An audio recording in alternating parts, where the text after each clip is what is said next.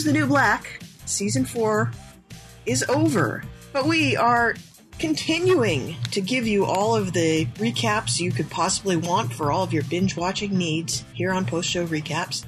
My name is Jessica Leese. With me, as always, is the person I would want bringing me water on my chain gang, Ms. Taylor Cotter. Thank you so much, Jess. Hi, everyone. How's it going?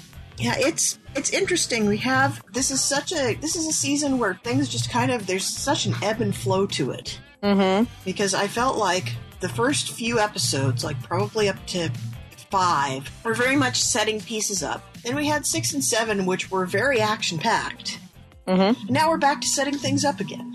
Setting things up again, but you can definitely tell, like, it's brewing, right? Like, there's so many little seeds being planted here and there. There's been a lot of foreshadowing, a lot of, like, something very small we mentioned early, and then it'll pay off later. And I love it. Like, I am in love with this season. I think it's been great. And I was not high on it when we started, and around this episode 8, 9 is when I was really like on the edge of my seat, just compelled with like where things were going. And I almost feel like this back half of the season, it reads like a movie, kind of like everything is like piling on top of one another until we kind of are, in it to see how everything ends. Yeah, that it is true, and it's interesting to even think of the whole season as like a 13-hour movie. Yeah.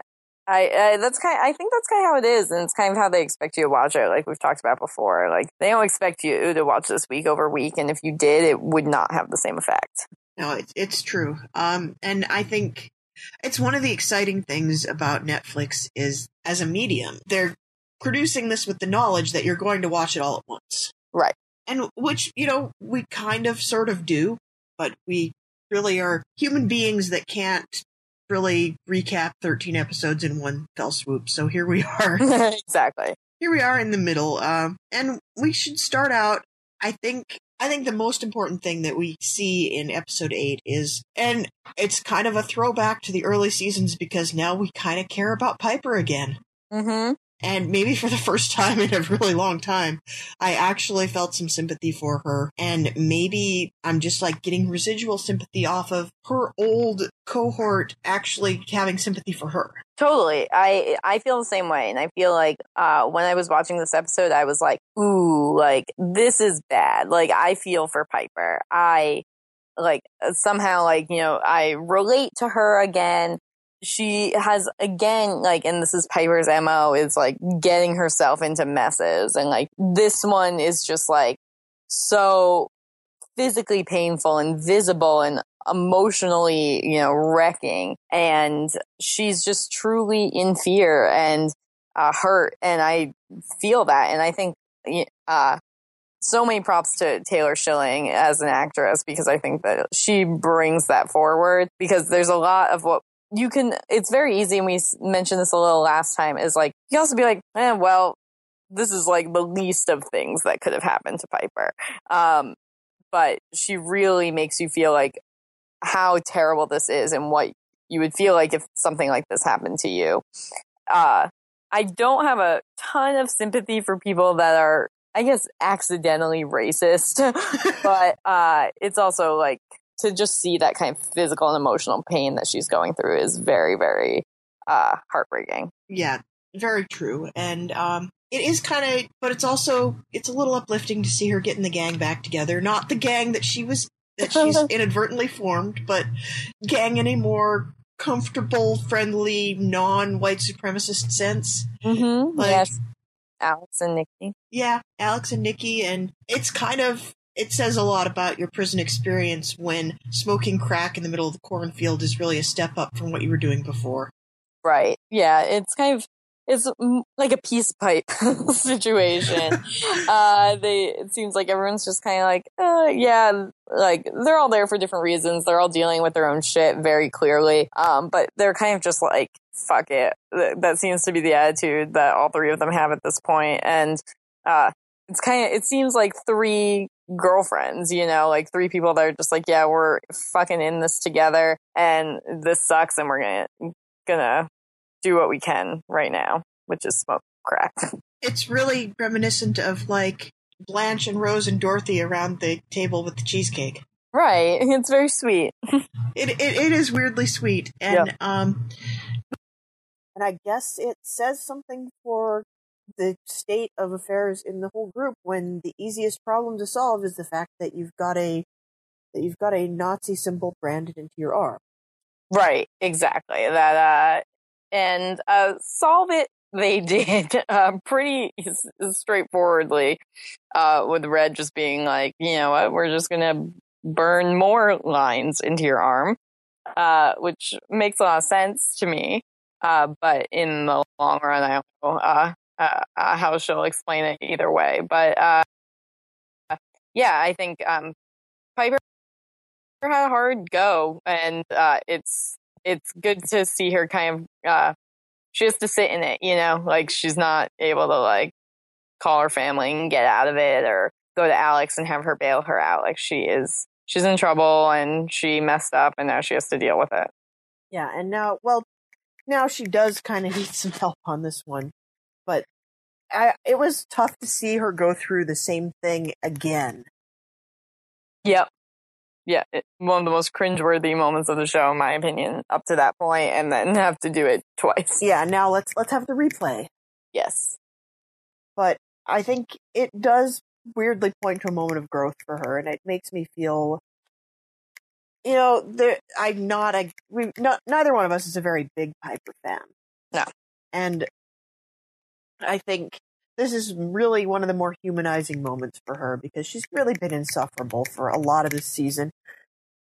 And I would even argue for the several seasons before this. Mm-hmm. But now I think having to acknowledge that she's not gonna, like, her plan to become the prison kingpin is not gonna come to fruition, and that she really is gonna need the help of other people if she's gonna get through the rest of her time here. I thought that was very humanizing for her. I agree. And I think it kind of puts her being in a humbled position bodes well for the upcoming episodes in this season, and then the fact that this show's going to be on for 3 more seasons. The more human and likable we can make her, the better. Yeah, I don't love the window, but I think it's preferable to the alternative. Definitely. Something I probably mentioned about this episode and one of the other episodes we're going to talk about today is no flashbacks. They decided to forego flashbacks in a couple of these episodes for seemingly to advance the story at Litchfield, maybe move away from that as a storytelling device, even though they don't move away from it completely. What did you think, Jess, about them keeping everything in Litchfield this episode? Well, we're kind of 2 in a row. We're 2 for 2 on episodes with no flashbacks, and I think it's helpful. I mean, I would hope, and you know, it's not the last one we see all season, so I would hope that, you know, it's not something they're going to move away from entirely, because I think, and not going to go on another Lost tirade, but this was kind of the point at which Lost sort of started to jump the shark for me, was when they stopped going off the island. Right. And I think we are going to see some more flashbacks this season, which is good, but I think it's okay if we don't have them every episode, because I think you'll agree some of these have been really shoehorned in. Yes. I'd be totally up for maybe an every other episode sort of thing. I think, and I think a lot, we haven't talked too much about this, but the show has been renewed for 3 more years. And I think they knew that probably, maybe not from the beginning of this season, but I've known that for a while. So I'm sure they've known it for a very long time. And that they are setting the show up for long-term Grey's Anatomy-like longevity. And it probably is not feasible on a lot of different levels to be doing a flashback every episode, but to keep it in the vocabulary of the show, I think is going to be totally necessary, especially because I can only assume they're going to continue bringing in new characters, and we'll need to figure out what those people, their motivations were, how they ended up where they ended up. So it's kind of jarring to have I think in total in this season, there ends up being like 4 or 5 without any flashbacks. But to have so few flashbacks, I guess, is kind of a bummer when they have been one of my favorite parts of the show, but it's definitely not a necessary convention at this point. Well, let me ask you this. Like, if we are going into a show with some real longevity, if we are going to be checking in with these people every year for the next 3 years, at least, how are they going to manage to avoid the pitfalls that most other long-running dramas have fallen into at one point or another? And most sitcoms, too. I'm thinking specifically of, like, we're going to lose a lot of our principals at a certain point. They're all going to, they can't stay in minimum security forever, right? Right. Some of them get paroled, like Aleida. Some of them are going to drunk drive and get kicked off the show. Yet more of them are going to make it really big. Like, Danielle Brooks is not going to be around for the next 3 years. Right. She's going to go off and win some Tonys. Right. So how does this show manage to avoid what I would endearingly term the Cousin Oliver effect, or the Coy and Vance Duke effect, where they bring in a whole bunch of new people and expect us to care about them, and we really freaking don't. My initial reaction was musical episode. Yeah, because that works out for everybody. It always works. I always love it.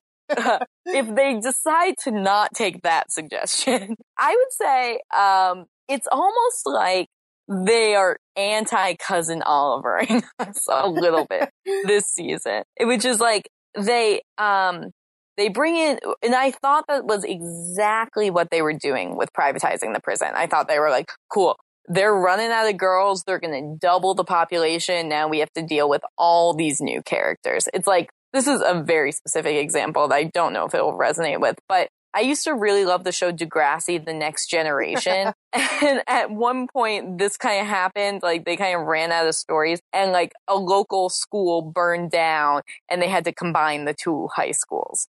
So, and then we had a whole new group of people, which was great for the show. I liked it. But so this season, we didn't really see that yet. Like, we have Piper's roommate. We have like these couple neo-Nazis. We have a couple of the new Dominican girls that jump on, but they're all kind of in service of Maria. All the new characters have just been in service of the old characters. So though fleshing them out seems like, a very potential path to take them down in the future, I wonder if they are being particularly sensitive to that and saying that, like, oh, every time we've kind of brought a new character onto this show, I would say with the exception of So-So, but like with V is who I'm thinking of, Judy King, Mike Birbiglia, if you want to look at like kind of the outside of the inmates, they've all been just sort of foils or storytelling devices. They haven't really been added to the core cast of people we're supposed to care about. So that's kind of my thought there, is like maybe they will be more careful with adding new characters than you would think. Yeah. And, in the first season, when they were still trying to find their narrative footing, you would occasionally, like, every episode had the flashback, and occasionally the flashback would be someone we barely knew.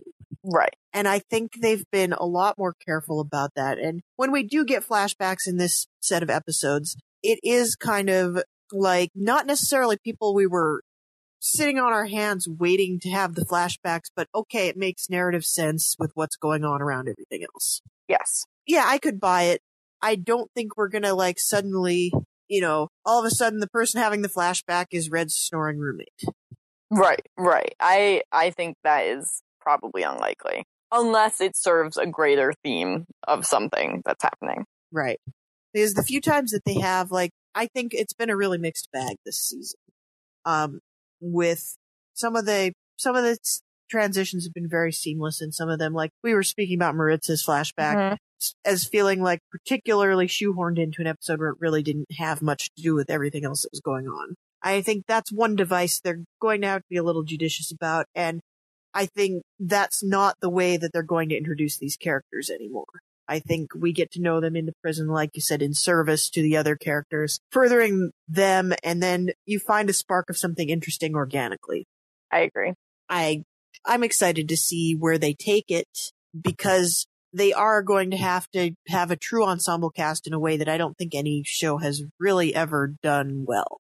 Yeah, I am always so impressed by what they do here with the ensemble, and every character staying so deeply true to their character's motivation. And even if whether those motivations are simple, which they rarely are, or like just very complicated, everyone, even in the smallest little moments, and I think this is actually a good transition to something else in this episode, they really just like nail that emotional drive. And I think you see that a lot in Pennsatucky, who we've mentioned, I think, doesn't have a ton to do in this season. Like, what she's really doing is, it's, refractory from everything that happened to her last season, which was really, she went through so much, and Taryn Maying really shone in that performance. And then now she has to deal with all the repercussions of that. And even in her, collective, like probably less than 15 minutes of screen time, really nails who Pennsatucky is. And it's very impressive. Yeah, she does a lot with the limited time she's been given. I'm not sure everybody that gets that 5 minutes of screen time could handle it that masterfully, but I was very impressed. Like, all season long, we've been getting this like little bit of back and forth with her and Boo has very strong feelings about what happened to Pennsatucky in ways that I think she didn't necessarily have herself. Right. This show is kind of amazing. Like, the first time you see her interact with Donuts, it's awkward and painful, and you still want to punch the guy. Yep. But he's starting to come around as one of the voices of reason in the prison, and one of the like more compassionate individuals. Mm-hmm. And how did this show do this? How did this show make a rapist into a sympathetic character? It's wild, right? It's so wild. And it's so easy to paint these COs as like bad person, evil person. And then the show has encouraged us to do that in a lot of situations, or maybe encouraged is the wrong word, but like we started out with like Pornstache, who was, no redeeming qualities. Like, this was a straight up evil guy. You had Bennett, who like seemed good, but was ultimately really bad. And like, they kind of, we haven't had a lot of these kind of on the ground COs that bring a lot of nuance to the situation. And if they do, it's almost like a front for them actually being terrible people. Donuts is like, he did this very, very horrible thing, but it becomes incredibly clear that this guy is so dumb and like at best, right? And like that he really does not grasp this situation. And in zero ways do I take that as any sort of excuse for raping someone or sexual assault or anything like that. But I think it's important to know kind of that, where that person is coming from, so that like the right conversations can be had.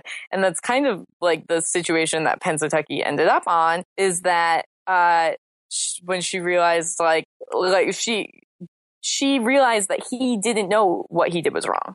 Yeah, and on one level you kind of think, how could he possibly not know that? Mm-hmm. But she paints herself as also being one of the most compassionate people, which again doesn't necessarily fit with the first impression we had of her. Right. I know. She has really come around on that. And like, yeah, from our perspective, you watch this thing and you're like, okay, like obviously what this guy did is so black and white terrible. And so like, how could someone not understand this? I think like, like in like the ridiculous like political climate and like that we're in right now, like you see this stuff so often, and like people are, it's so dense when it comes to like what consent is and what sexual assault is, that something like this is probably incredibly real. And like, again, not an excuse for behavior, but like when you're looking at this, you're like, yeah, like I get, like, is she supposed to come around on this? How do you deal with a situation like this? And I think this is a lot more nuanced, both on the show and in real life, than like I normally like to give this situation credit for. Yeah, it's amazing how they've handled this, because I can't think of any other show that's managed to put this much nuance into a storyline like this. Right. I'll tell you that Degrassi did not handle their rape storyline nearly as well. I can only imagine. Yep. I'm thinking even of prestige television, Right. in general, doesn't seem to have a really great handle on rape culture as a whole. So I also want to say, I think it's ironic that the person who starts out the series as the most religious person and the most like in your face about it ironically takes her abandoning all of those principles to become the most compassionate and forgiving person on the series. Right?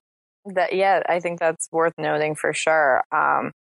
Yeah, and I guess I mentioned earlier, like, she's so true to herself. She is, and in the sense of like her growth and change as a person over time, which I think is valid. You know, this is 4 years in this prison again. And how fucking long? For me, it's been 4 years. For them, it's been 18 months. Hard. I have no idea. It could be anywhere from 12 months to 2 years. We really don't know. Again, yeah. Like, 4 years in prison can really change someone. I'm like, no, that's just me. That's my timetable. But yeah, like that she's grown and changed and gone through like this incredibly harrowing experience and developed this relationship with Boo, who is, you know, just such a smart, compassionate person in the prison. It's really amazing to like see someone stay true to their character and see that character grow over time. And again, with very little like screen time, minutes. Yeah, and that's the writing as well as the acting. For sure. And sometimes the writers don't do quite as well with anything like that. But let's move on to something a little more lighthearted. Yes. We can talk maybe about the resolution to the celebrity photo saga, which, you know, gives way to the hottest interracial love story of our time. 100%. Big fan of this storyline. And I love that this is how they resolve it. They get Judy King on board with it. Yep. Because she has something at stake and they have something at stake. And the way that Poussey kind of pulls Judy into this story is, I think, hilarious. And I love watching the dynamic between the two of them develop. And I love Black Cindy getting in on the romance. And this is kind of a multi-episode arc. So we're kind of getting into something that happens like pretty much at the very end of this episode, right? We have Judy just kind of running up and planting one on Cindy with Poussey like cracking up in the background. And we get to see the fallout from this for the next few episodes. But it was a really interesting, I don't even know how to describe this. I thought it was one of the more comic moments we've seen all season, and kind of amazing that in the midst of this show getting darker and darker, we can still find some really hilarious kind of slapsticky things to happen. Yeah, I liked it too. And I liked, I think it was in this episode that we kind of got an explanation for that drone that was coming through, that Lolly was so nervous about. And yeah, it's good. Like it's comedic, but also interesting. And I think like we had the snoring storyline, we had the poop detective storyline, which was to serve something a little bigger, even though it was silly. And we have this, which it's a, you know, there's all sorts of commentary in this. It's really rooted in Judy King trying to repair her reputation. But it's mostly for its own sake. Would you agree? It is. Okay. It is. Yeah. And which is good. Like there needs to be some sort of lighthearted aspect to this show, or else we would all be in big trouble. And this is a good one because Judy King, and again, like this show handles nuance so well, and we've talked about this before, that the nuance of Judy King's racism is very unique and interesting. And she is racist in a lot of ways and not racist in a lot of ways. But more than anything, it's very clear, like she is a businesswoman and she values her reputation, and she is going to make the clearest declaration that she can to prove that she's not racist. And it's very much like, did you watch The Office? I did. Do you remember when Michael kisses Oscar? Yes. Yeah. It's it seems very much like that. That's like, okay, well, the least racist thing I can do is kiss a black woman. So it's I like this a lot, and I like giving like the funniest and best people on the show funny things to do. So always fun. It was very fun. Yeah. And I guess we haven't really talked a lot about this new chain gang development, which I guess we laid the groundwork for it. You had Caputo suggesting, well, everybody should take classes, and Linda from purchasing, with her pragmatic bottom line focused sensibility, says, well, why don't we just have them do work for free and call it educational? And that goes over, like, I think everybody learned about as much as we thought they were going to learn. Yep, not interested. Really, they kind of figured out this one pretty quick. It was funny. They had their hot teacher, but yeah, I think everyone was like, "Yeah, screw this. We're not working for free." Yeah, I have to imagine that, especially because this is the entire cohort of people that were working for Whispers and making the most money of anybody in the prison. Mm-hmm. Yeah, they're aware. It's kind of amazing that getting branded was the worst thing that happened to Piper, Nazi gang or no Nazi gang, because really this is kind of the bigger crime. Totally. Yeah, this is not good, and it's like I just don't even know what they would do to get out of this, right? Like how Caputo really fucked up, and now all these girls are stuck, and I don't understand really how they can what leverage they have here at this point. And I think that's kind of the point. You don't have leverage because you're in prison. Yep, that makes sense. So, where else do we need to go with this episode? I think we've pretty much nailed episode 8. That's what we got. A lot of little tiny bits that, may come back and may not, but I think those are kind of the broad strokes. Yes, agreed. This was a great episode too, I thought. Very emotional. It was a lot of fun, and there were high highs and low lows. Yes. So, okay. Episode 9. Episode 9. We do go back to the flashbacks here. And I think we gotta go to the top of the story here, because I thought this was maybe the most seamlessly integrated flashback that told the least amount of story. That's probably true, and I think they really nailed, like, kind of the thematic flashback here. Basically what they were trying to do with Maritza, but, like, with implication. I do have to say, like, when I was watching this, I was like, why? Like, why are it seemed to me, I'm like, are we just getting another, like, here's Blanca's life, and this is the way she is, and like, which is good and great information and gives these great actresses cool things to do, but no, like, this one had a story to tell. It had a beginning, a middle, and an end. Yep. Definitely did. And I thought this also, Blanca was one of those characters who was very, very one note in the beginning. Mm-hmm. Like, yet another one of these ones where she just kind of emerges. And I think not everybody has done this as well as she has, where there is this whole rich tapestry of things that are going on with her that you would never have guessed when she was just the person, like, screaming about the devil in the bathroom stall. Yes. And over time, she's kind of had more lines of dialogue as we've gotten to know, like, the little group of Hispanic girls in the prison. And she occasionally just kind of chimes in with something that's really off the cuff and dry and insightful. And, there's a lot more to her. Right. I think something that's probably interesting is, you can kind of write off people, and this is going back to season 1, kind of Piper's perspective, is you can write off a lot of these people as crazy and really have no idea whether they actually are or not. Like, and I think, like, Lolly is an example of that. For most of this, I was like, is Lolly crazy or is she right? And I was like, no, she was crazy. She was also right, but like, like, Lolly was a mentally ill character on the show. Blanca, you're watching the show and you're like, I don't know if this is a mentally ill character or not. And ultimately, it seems like she's not, but she just is, very singularly motivated. And that kind of ability to, I think prison probably makes people a little crazy, and then people's kind of very different attitudes and ways to deal with the situation and survive in that environment has them come across a certain way.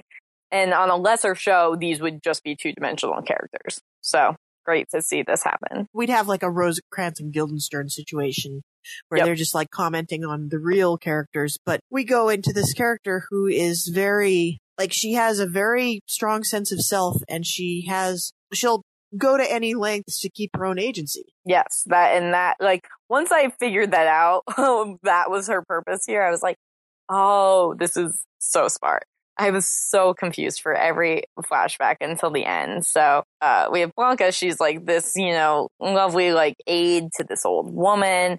And more, you just kind of see this old woman try to control her, and give her less and less control over her body and her life until, it kind of blows up and she realizes how much control she can have of the situation when she just doesn't really care.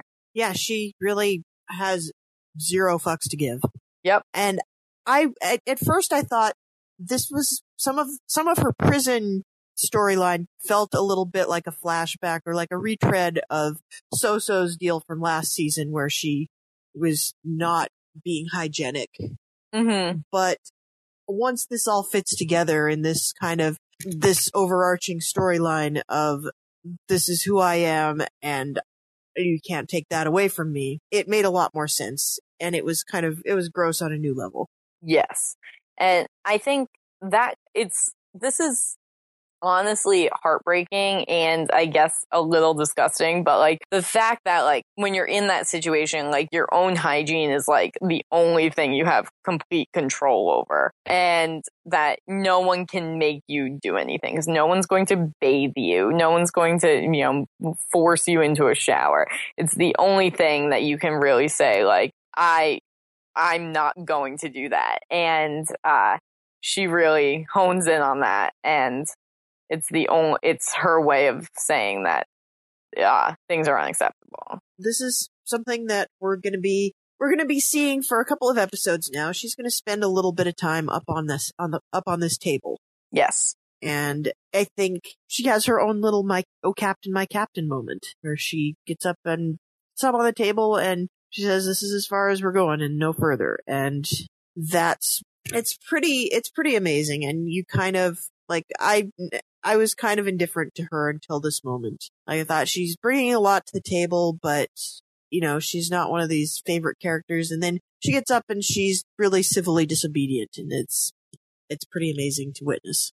Yeah, it's very grassroots, real.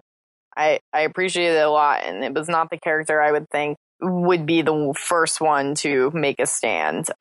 So I'm glad they really gave her this motivation that this girl doesn't stand for shit, and she's going to put a lot on the line literally to make sure that things change and that she realizes that how poorly everything is going. I think we've pretty well caught up with the world of Blanca. Yeah.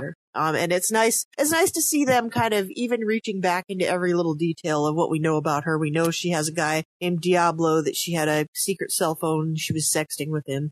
Mm-hmm. And it's like, well, let's meet that guy.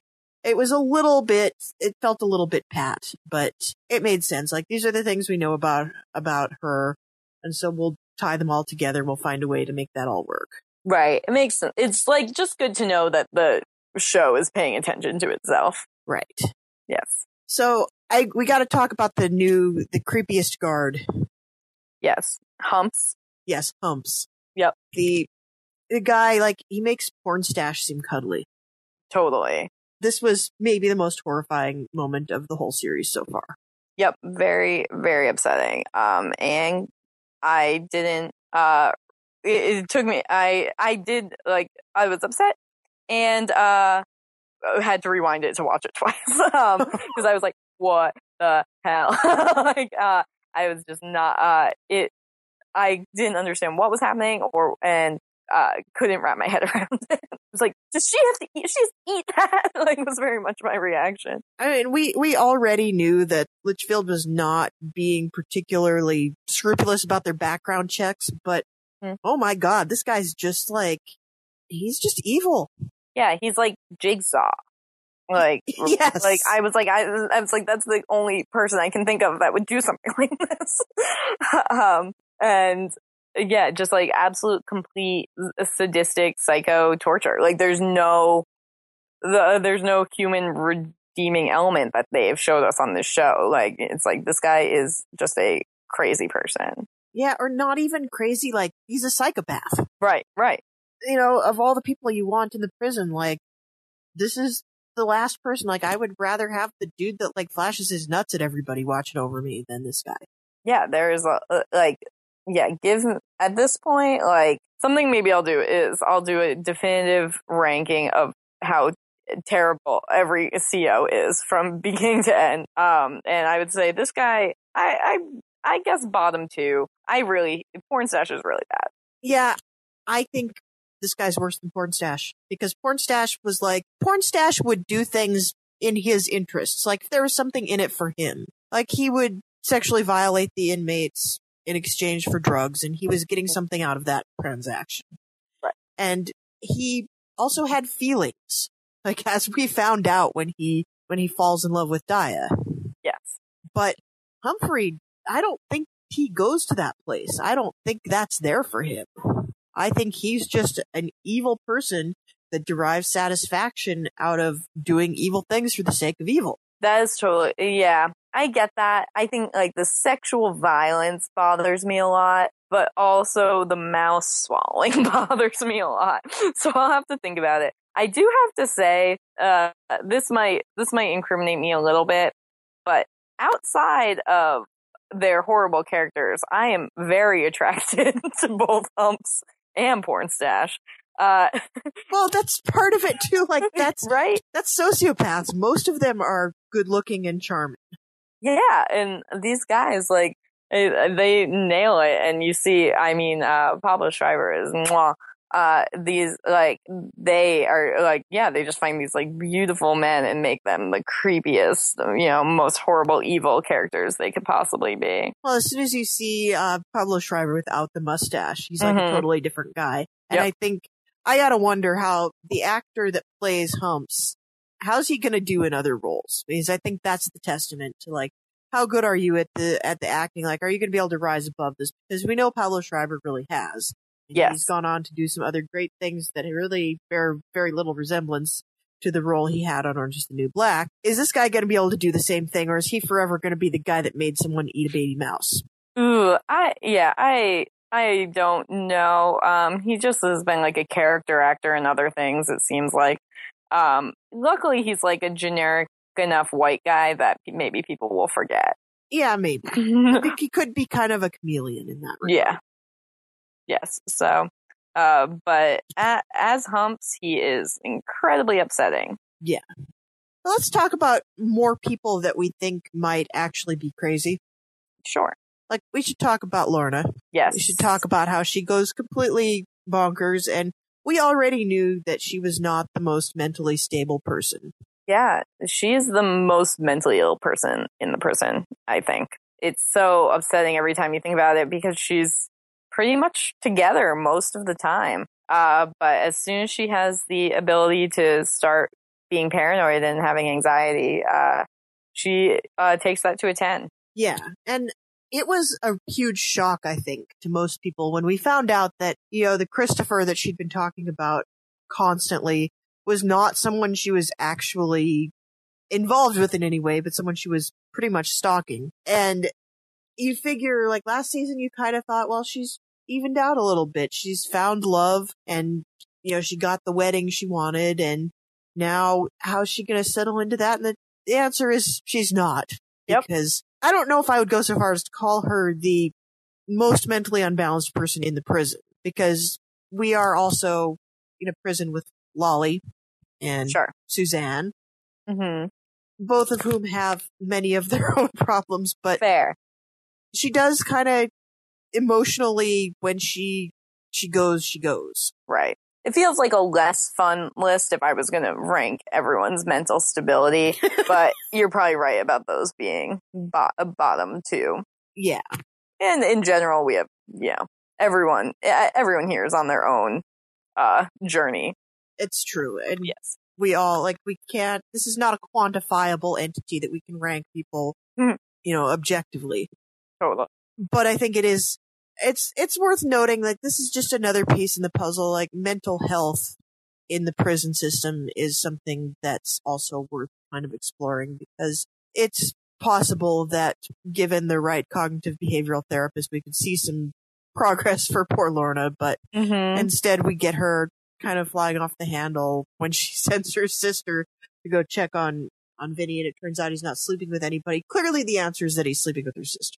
Yeah. Do you think he is? No. I was like, maybe she's right.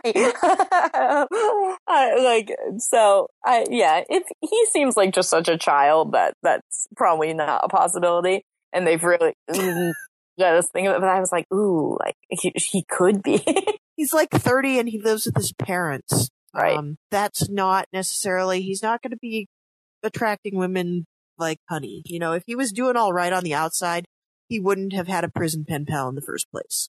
That's true. And, I think probably the lesson here is that Lorna can't sit still. You know, if there's nothing for her to be worried about, then she has to find something to be worried about.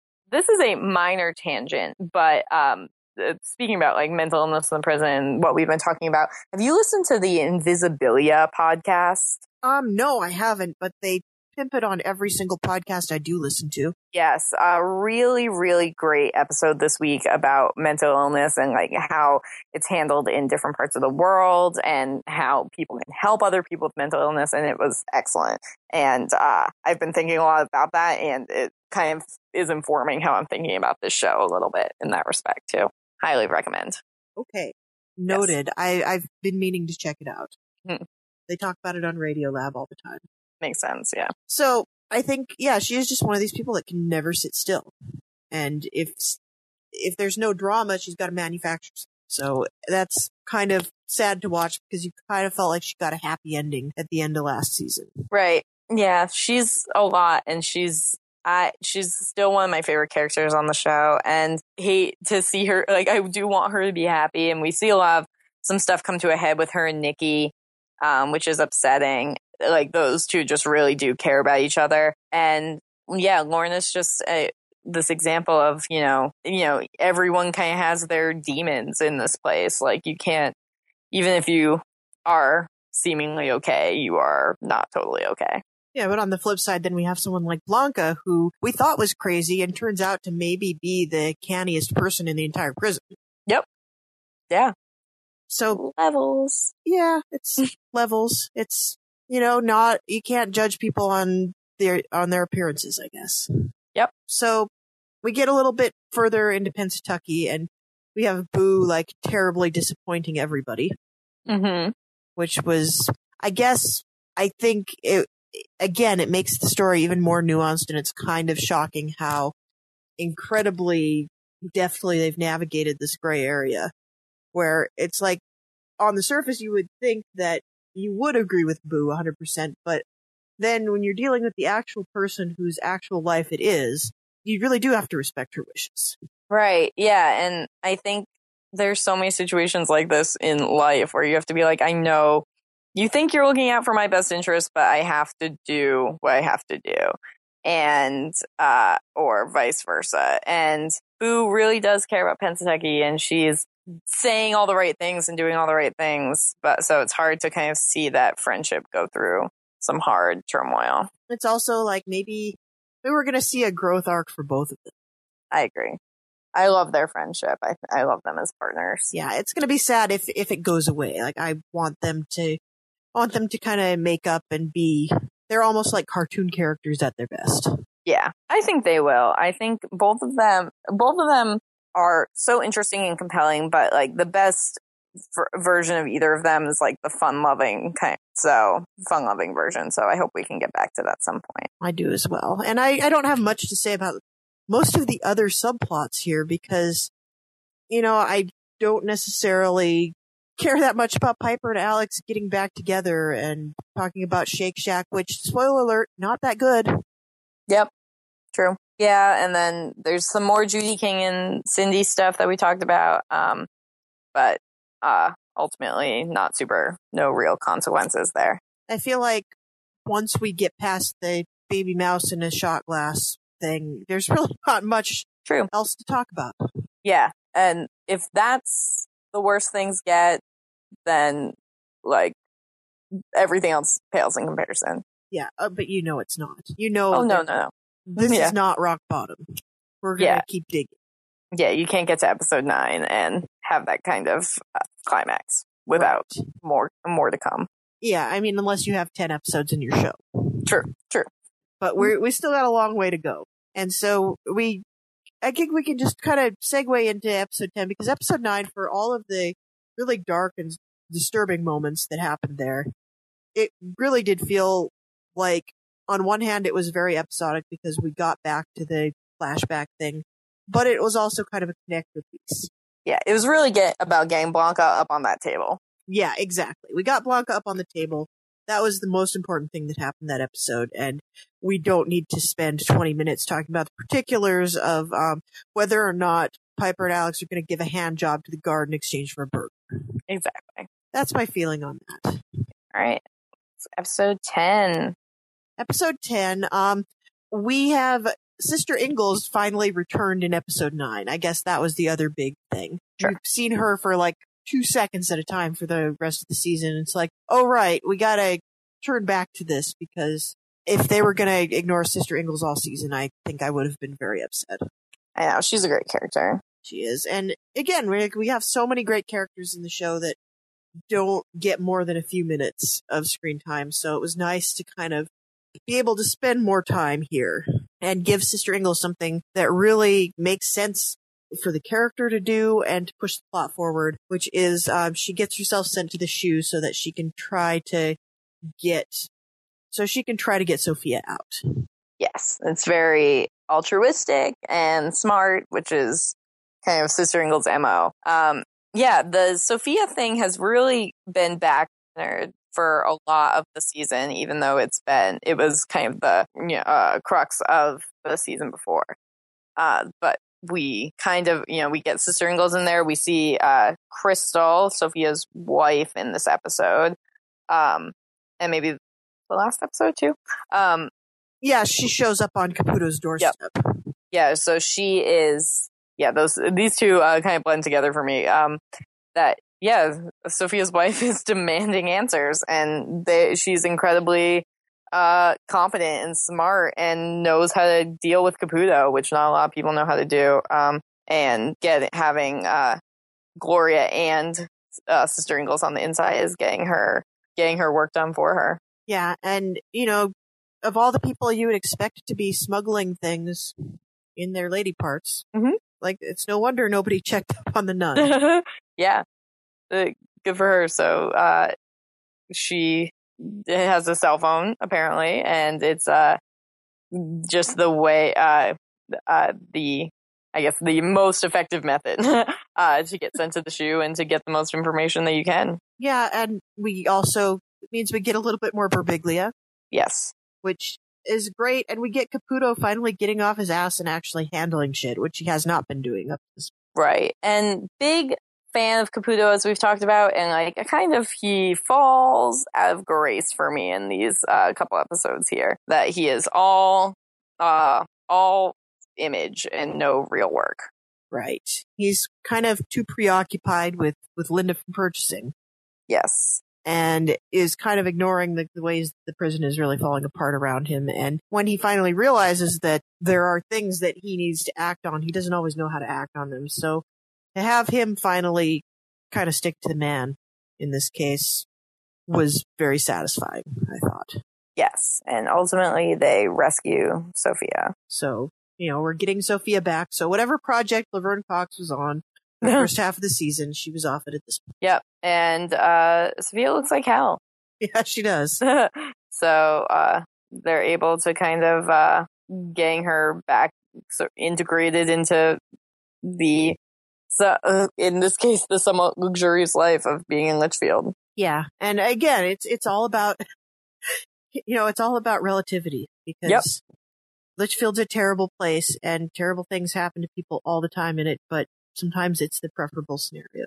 Yeah, but I think that's been a little bit of the theme of this season too, is we get people out of Max back here, we get them out of the SHU back here, and like things here are really, really, really bad, but there's something here that compels people to want to be here, and more so than those places. Like, this is hell, but it's not as bad as these other places. Yeah, we talked about that a little bit in our last podcast, where we talked about how, nobody wants to get sent to Psych because Psych is the worst possible place. Yeah. It seems like there's a lot of things that are even worse than this, and I think that's also something to keep in mind as they're soapboxing about the conditions in the prison. This is a vacation compared to what some people are going through. Right. And that's like hard to wrap your head around. Yeah, it's very hard to kind of get behind. And we had the sort of lighter side of the episode with the movie night drama. Yeah, The Wiz. Wiz. Have you seen The Wiz, Taylor? I've never seen the actual film The Wiz, but I did see The Wiz live on Queen NBC. Latifah. Yes. I watched bits of that. I did not watch the whole thing. Yes. But I saw the movie ages and ages ago. It is a pretty great movie, so I guess I can understand the enthusiasm for it. And I'm not sure that this necessarily furthered the plot of like racial tension within the prison. It seemed like kind of a flimsy thing to hang this on. Right. Yeah, I don't think everyone coming together to watch The Wiz can really fix much, but I get the desire to do it. Yeah, I can definitely see it. It makes sense in the context of the characters. I just wonder why we spend so much time on it. Yeah, I'm not sure either. I think, I have no real idea. It seems very in character and like tracks for Tasty to be really, really excited to watch this movie, and that to really fight for it and say this is important, and we watch too many white movies. And I don't know, maybe it's like a commentary on like sort of like the futility of like these small things, in the greater kind of racial landscape. But I mean, I think people, it's true, there's a lot, there's not a whole ton of, black media. And then even when it is, it's not as celebrated, across the board as it should be. And, the ability to kind of get excited about something like this, I have to imagine, is few and far between in Litchfield. Yeah, that is true. Mm-hmm. And it does kind of, it doesn't lay any groundwork for anything on its own, but it does kind of push the story along a little bit, I guess. Yes. Maybe not as much as I would have liked something taking up that much time in the episode to do, but it was instructive. Totally. And I think we got to talk about like absolutely heartbreaking 30-second scene that we get between Pennsatucky and Donuts in this episode, because I feel like this is just kind of the whole thing is cresting at this point. Mm-hmm. And this was really hard to watch and very sad. Taryn Manning just does such a tremendous job with such a complicated situation here. And even the last two episodes has been building to this, but this confrontation where they are almost like, it's almost back to the dynamic they had before the rape. Yep. And I think this is probably a super common thing in real life. And it's just, this guy really made her feel important, and yet he assaulted her and he raped her and he did these terrible things, but she is so lonely and she really has so few people that she felt like cared about her in this prison. And he, even though he really messed up, was one of them. It was really tough, and it also it puts another side to him too. Yes, we've noted that he's one of the nicer guards, but now it's like he really is a compassionate guy, and he really does realize how terribly he messed up. And so that was also, I feel like there's almost resolution here. Yeah. And kind of seems like they might be okay. I'm not really sure how to think about it. Yeah, I'm not quite sure either. But we should probably also talk about, do you think we're going to see Elena again? I don't think we have to be honest. I think her storyline with Daya was very full. And it, I feel like we know more about their family and their backstory than really anyone else. And I for me, who like a lot of this stuff from the previous seasons kind of goes in one ear and out the other, like really, I was like, oh yeah, the baby, oh yeah, his girlfriend, like all that stuff was I was like, I'm very familiar with this family and their family dynamics. I hope we can like see her on some sort of path to success, or how like her as Daya's mom. But in general, I'm not sure if I think kind of her storyline as her own character might be over. Yeah, we spoke about this a little bit earlier when we found out she would be getting out. That we know that story has been told where someone gets out, can't handle it, reoffends immediately, and comes back. Right. We saw this happen to Tasty. So I don't think that's the direction they're going to go with it. But I would guess that she, as someone who's connected to someone who's still in the prison, we can at least get updates on her life and find out whether or not she's managed to kind of get it together on any level. Right. And for that reason, she was kind of probably the perfect inmate to release. She's someone who we know a lot about, that we're invested in as the character, but almost in sort of as part of Daya's story more so. And having her on the outside and potentially getting that baby back and like re-engaging that whole story gives her a lot more to do than being in the prison. And if we ever want to check back in with her, it's pretty easy. So I like her as the person they released, especially, and earlier in the season, they were like, you've had good behavior and haven't done anything wrong. And I was like, oh yeah, like she's one of the few people we've seen really not getting into any trouble in the whole time we've been watching this. So, I think they couldn't go too long with no one getting released. So if she's the one that makes the most sense, I'm okay with it. Yeah. And there was a point where there was a story being told in one of the earlier episodes about a woman walking home by herself after getting released from prison, being mistaken for a prostitute and picked up again. I really thought for a hot second they were going there with her. Ooh, that would have been really good full circle. Because we hit that exact shot. We have this shot of her, like, she goes into a boutique and buys this very brightly colored, revealing dress, puts on the dress, and then, like, storms out by herself. And that's exactly what it looks like. And I was really wondering if they were going to actually have that story play out, but I was glad they didn't. That would have been really interesting, and I really would have been so thoughtful, but I am also glad that they didn't. Yeah. So I think we will continue to see updates, but I think we may be, like, anything that happens from here on out is going to be through Daya's eyes. Makes sense. Daya is a character that has definitely not had a lot to do this season. Yeah, Daya is hardly there. They could have let her out. We wouldn't have even noticed. Right, totally. And it's been really all about her the last 3 seasons. So I guess she gets a break, but truly, maybe 5 lines in all the episodes that we've seen so far, if that. Yeah, it's very interesting to me that the actress that plays Aleida showed up on Fear the Walking Dead. I heard that. And she was not on the entire run. Like, she is now no longer on the show. And when she stopped being on the show, I wondered if it was just because she needed to get back to Orange is the New Black. But now she's not really going to be on Orange is the New Black very much anymore.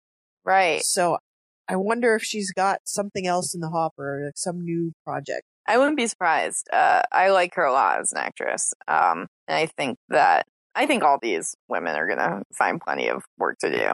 But I wouldn't be surprised if she has something else in the can. Yeah, because I assumed, like, it was going to be one or the other. She would leave one or the other shows, but she ends up leaving both. True. That actress, Elizabeth Rodriguez, she's also a lot younger in real life than she plays on the show. Oh, well, she looks younger than she's supposed to be on the show. Yeah. And I know she's still supposed to be, like, pretty young on the show. Like, if Daya's, like, 20, she's probably, like, between 38 and 42 or something like that. But I think she's, like, 35 in real life. So she'll probably have a lot to do for a while. Yeah, I'm very curious now. I kind of want to know. Yeah, she is, in fact, 35.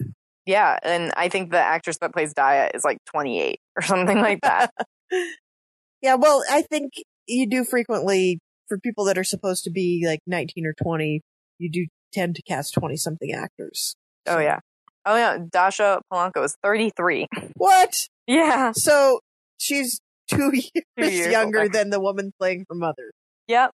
Oh, Hollywood. Uh, That's pretty crazy. yeah, that's crazy considering she's supposed to be playing like a teenager. These girls, they do so well. I think everyone on this show is supposed to be a lot younger than I think they are. That's probably true. Yeah. No, so who else do we need to talk about from this episode? I mean, I know there's one big moment that we do have to get to, which is probably the final establishing shot of the episode, which is, they buried a dude in the garden in the first episode. That was gonna come up. Oh yeah. That was tied up so neatly that I pretty much forgot about it. And then you can't get too far and without finding a hand where you might not expect one. That's Chekhov's corpse there. Yeah, Chekhov's corpse gave our hot guy something to do. Yeah, that body was found, and there's no immediate resolution, but you can feel the fallout coming. Well, and I think this is fantastic, to be honest. This is like, you knew they had to get caught. You knew that, it was going to come up because it was already, it felt like, why wasn't anybody wondering why this guy didn't show up for work? Obviously he doesn't have any connections to anybody in the area. So like nobody's going to report him missing because he's a hitman, but right. Aren't they going to be like, oh, what about that new guy? Wasn't he supposed to have clocked in and he didn't? Yeah, no one even mentioned that at all. But they made it seem like this was going to get wrapped up real nice. So I'm glad it wasn't. Because if this was how it works, like, why not kill all the guards? So, yeah. I think after about the second or third one, people would start to notice. Yeah, I would hope so. I mean, it is a crappy job. I can see the temptation to just walk off of it and never be heard from again, but that's not going to happen to everybody. No, it does happen to some of them. That's what Bennett did. That's true. That is what Bennett did. So maybe they just figured this guy pulled a Bennett. Yeah, there's just some sort of attrition rate of these guards that they account for. But yeah, so waiting to see kind of who ends up taking the blame for this and how Lolly's seemingly insane premonition ended up being true, and how crazy Alex's paranoia, how she handles that now that everything is working out exactly how she thought. That's kind of a theme with Alex, right? She's very paranoid, but then she's always right. Well, just because you're paranoid doesn't mean they're not out to get you, right?